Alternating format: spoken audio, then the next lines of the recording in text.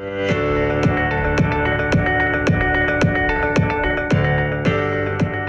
everyone, welcome back to another episode of The Breakdown. Brad, how are you? I'm doing pretty good, Zaina. It's a nice March day here. Did we lose or gain an hour of sleep?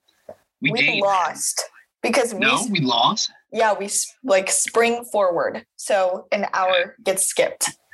Okay, so that's why I'm a little bit more tired today. That makes sense. But yeah, other than that, I'm doing great. Weather's awesome. Great here. Good Sunday. Yeah. How about you? It is. It has been a pretty relaxing Sunday. And actually, I was going through my, you know how Snapchat gives you 1 year ago today's, for memories you've saved. Mm-hmm. So this weekend, yesterday, I was with my friends and I got the 1 year ago today thing from Snapchat. And it was the day that I went home last year for COVID. So I thought that would be an interesting thing for us to talk about, since it was exactly 1 year ago that all of us had our last day of school and had to go home. Yeah, it's definitely an interesting thing to talk about. I think it's something that everyone's kind of thinking about and talking about amongst themselves. Like, man, what a year everyone's been through up until then since now, especially even from an emotional level, how people thought of COVID or what their initial thinking of the disease was. I remember sitting at work. I work at Ladder 19, and they were just sitting there, and they were wow, get ready for weeks of partying, and that was not the case. That was not the case. Very quickly, it turned from, something that no one really knew about, and then everyone knew all about. And then obviously the lockdowns and quarantine had a lot to do with that. But yeah, it's really interesting looking back on a year ago today. This time last year, we would be leaving. So you were going home. We were currently getting out of New Orleans for the AMA National Conference, which was, I think we talked about it a lot with Aaron on our first ever podcast, but one of the craziest experiences ever, as far as I don't know, being a part of something like that. I don't really remember another time in my lifetime where so many people were maybe confused. It was the exact, yesterday was the exact day that they labeled it a global pandemic. So we're really kind of on the ball of what happened a year ago. And I don't know, there's just so much that's changed since then. And it's crazy that those first few weeks, there was so little worry about it. And now here we are. No, that's that's so true. One of our professors said that if there was even one case anywhere close to us, if it hit our Cincinnati area at all, or anywhere around us, she would automatically make the class online. And all of us were no way. There's one case super far away somewhere else in the US, and we're that's not gonna happen. And a few weeks later, we all got sent home. We're oh my God. And then Tom Hanks got it, and I know. It just went downhill from there. Right. I remember Tom Hanks got it. No, yeah. As soon as Tom Hanks got it, I feel everyone was frick, it's real. Last year when my mom came to pick me up, because I was a freshman at the time, I was living in the dorms. She told me to bring my stuff with me, at least as much as I possibly could. And I refused to, because I was we're gonna come back, because at the time we were only gonna spring break was extended by 2 weeks or something. That's right, that's what they did first. And I was no, we're going to come back. I'm not moving my stuff out, because we're gonna just have to move it back in. And my mom was getting mad at me, but it's no, and I'm never even stubborn, but I was just so convinced that we were going to come back.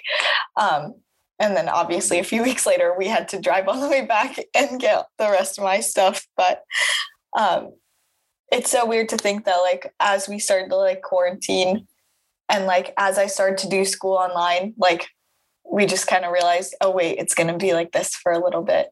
For a while. Yeah. I mean, how did you handle those first couple of weeks? Because I think it was, tough for everyone, but definitely everyone had different things that they were dealing with at the time. So what was that experience like for you in those like first couple of weeks of everything being shut down? I think the first like 3 days I was really annoyed that I just didn't get to go back to school because I loved being here. But after like those few days, I was like, I feel like I was a little more positive about it than like a lot of people around me were. I thought it was fun. Like I got to be home, spent so much time with my family and I hadn't in so long.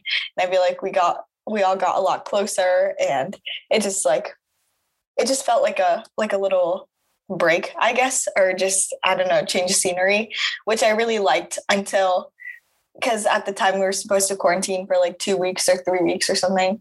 But then once like that didn't end after those few weeks, I was like, oh my gosh. And I didn't like online school. I thought it was harder than going to school in person because I'm not like internally like structured really. Like I depend on like outside sources providing that structure for me.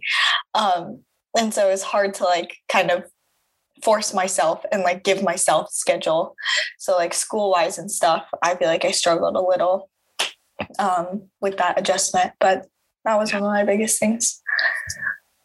That it's so interesting when everything did transition, like, okay, I'm going to be honest.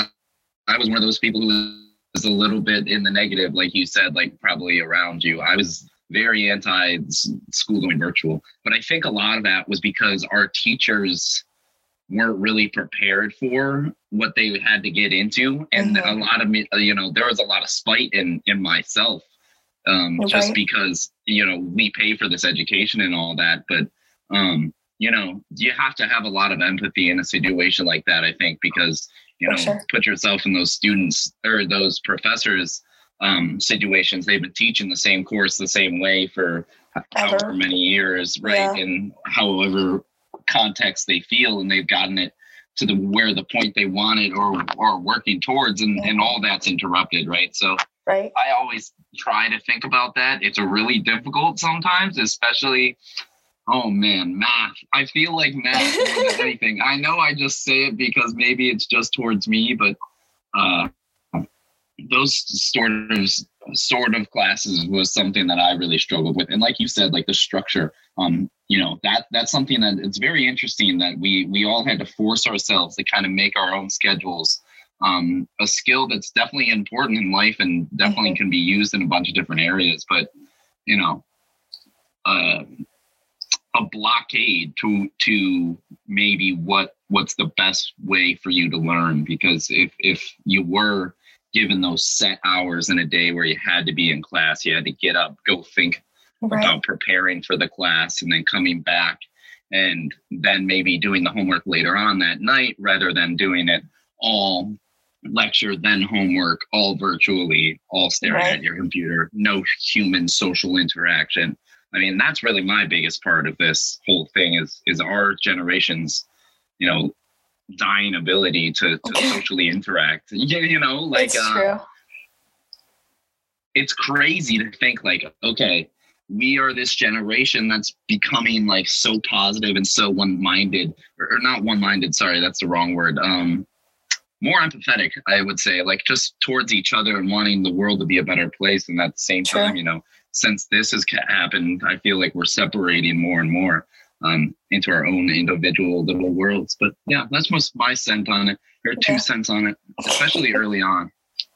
No, for sure. How did you spend your quarantine?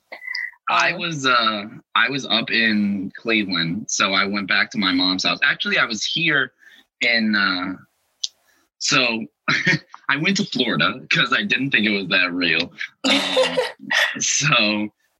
I knew it was real. It was a really funny story, but we had already planned a trip, and really me and my roommates and a couple of our friends were super safe as far as like Florida goes, because we were on a beach that wasn't it wasn't a public beach. There was no one else there. Like, people were distanced from each other quite a bit. So it was a nice place to chill. But at the same time, I didn't want to go home and potentially spread it to my mom or my sister or anything like that. So I held down the fort here for like by myself for a couple of weeks. And like, I had 2 other friends here from spring break, and we just watched like, I don't know how many different like movies and TV shows. We went through Euphoria. Oh, such a good series. Such a good series.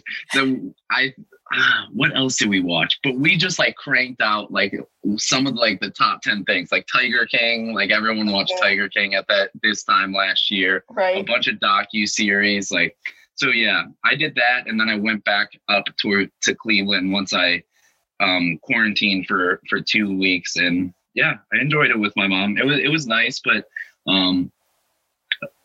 it was really hard again, like trying to be in that like student state for so long, in such a different sort of atmosphere. But we got through it.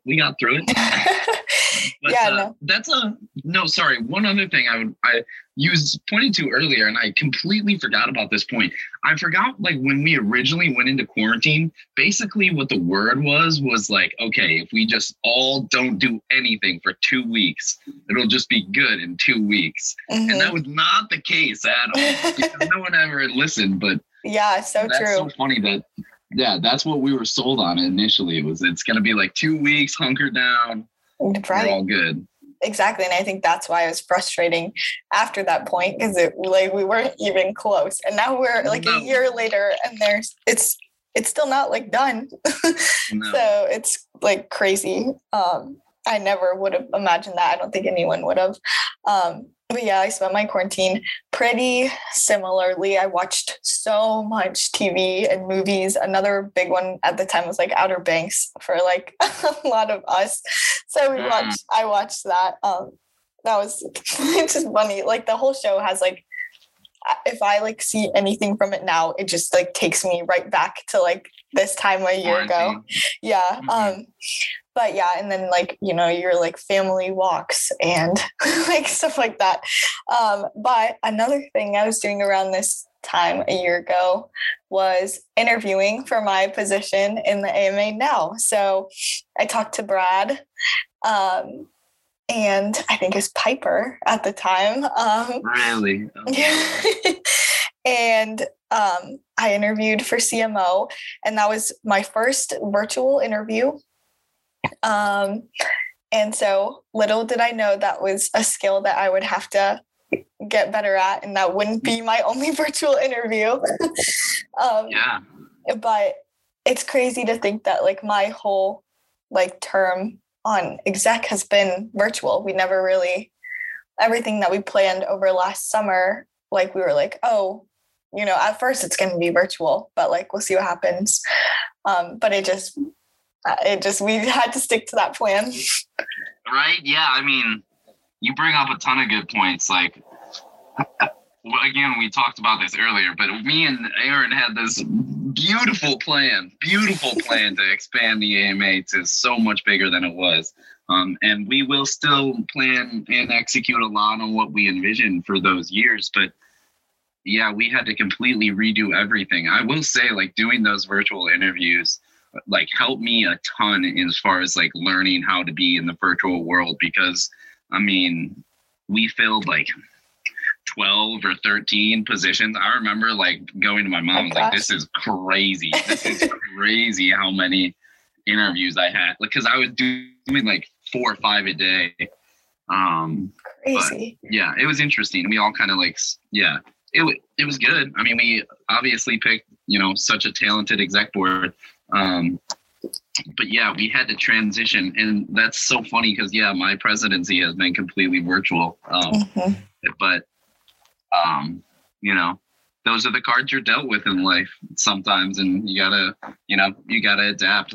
I love that our spirit was so, towards adapting and trying to keep that, keep the drive going. It's been a tough year for everyone's momentum, I should say. Is like, even with schoolwork, virtual can just, drag on. And I'm very proud of the way the organization has been able to fight through some of that online fatigue. No, for sure. I agree. And also, I mean, without that, we probably wouldn't even have this podcast right now. So I think that True. all of these changes kind of force people to, once you get past your initial, fear or anger or whatever, it just really sparks more creativity, which is a big thing that we need to remember. And I was going to ask you, what do you think you've learned from this past year of being virtual, or what are some of your takeaways? What a great question. I really think everyone's perspectives probably should have changed, how they run their lives over the last year. I think I cherish things so much more. Is a weird thing for me. I went to lunch with my mom yesterday, and it was one of the best times I've had in weeks, just because we were out in a restaurant. I don't know, it was we went out to dinner. It's all the most basic human interactions are my favorite things. One of my least favorite things about COVID is I'm a big smiling guy. I like to smile. So if I'm walking past someone, I'm going to give them a big smile. Yes, hey, how's it going? Totally get that. They don't see the smile. They don't see the smile. So I think I don't know. I cherish my friends. I cherish being around people and being in the presence of people. I've tried to get better with that, through virtual stuff for sure, because, you can get really lost in just being we do how many Zoom meetings a week do we do? Right. You can get lost in just being, trying to think of it as an obligation rather than a real conversation happening. And a real conversation requires focus, requires paying attention to the other person's annotations and how they're reacting to what you're saying. Is annotations a word? I don't think so. It's a word. I don't know if it meant what you were trying to say, but I got so what you were trying to say. What is the word I'm trying to say? Movement, they're how they're reacting to you. Expression and I get what you're saying. Their presence, their overall presence. Yeah. I think that's something I really want to cherish more and try and understand people's presences more. That's a big takeaway for me. Mm-hmm. That was and as far as leading exec and everything, I've learned so much from you guys and your guys' work and being able to stick with this year of uncertainty. So yeah, I've learned a lot. How about you? What did you for sure. That's a really good one. And I definitely agree with everything you said. I think a big one for me was, always looking on the bright side and kind of taking advantage of everything that comes, even though the situation might not seem advantageous. So being virtual, a hard thing about Zoom calls and stuff is it's easy to not pay attention. It's harder to have real conversations, and they're always going to have little awkward pauses because you don't know when the other person's going to start talking, stuff like that.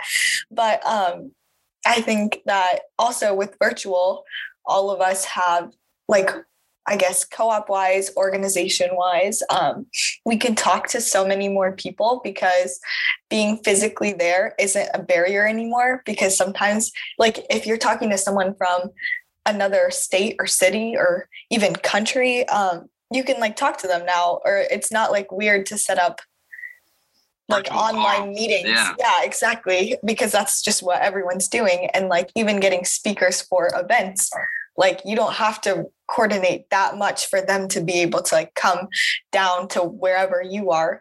They can just tune in from a call. So I feel it expands your network so much more than you ever could have imagined. And then you can fill in your schedule more.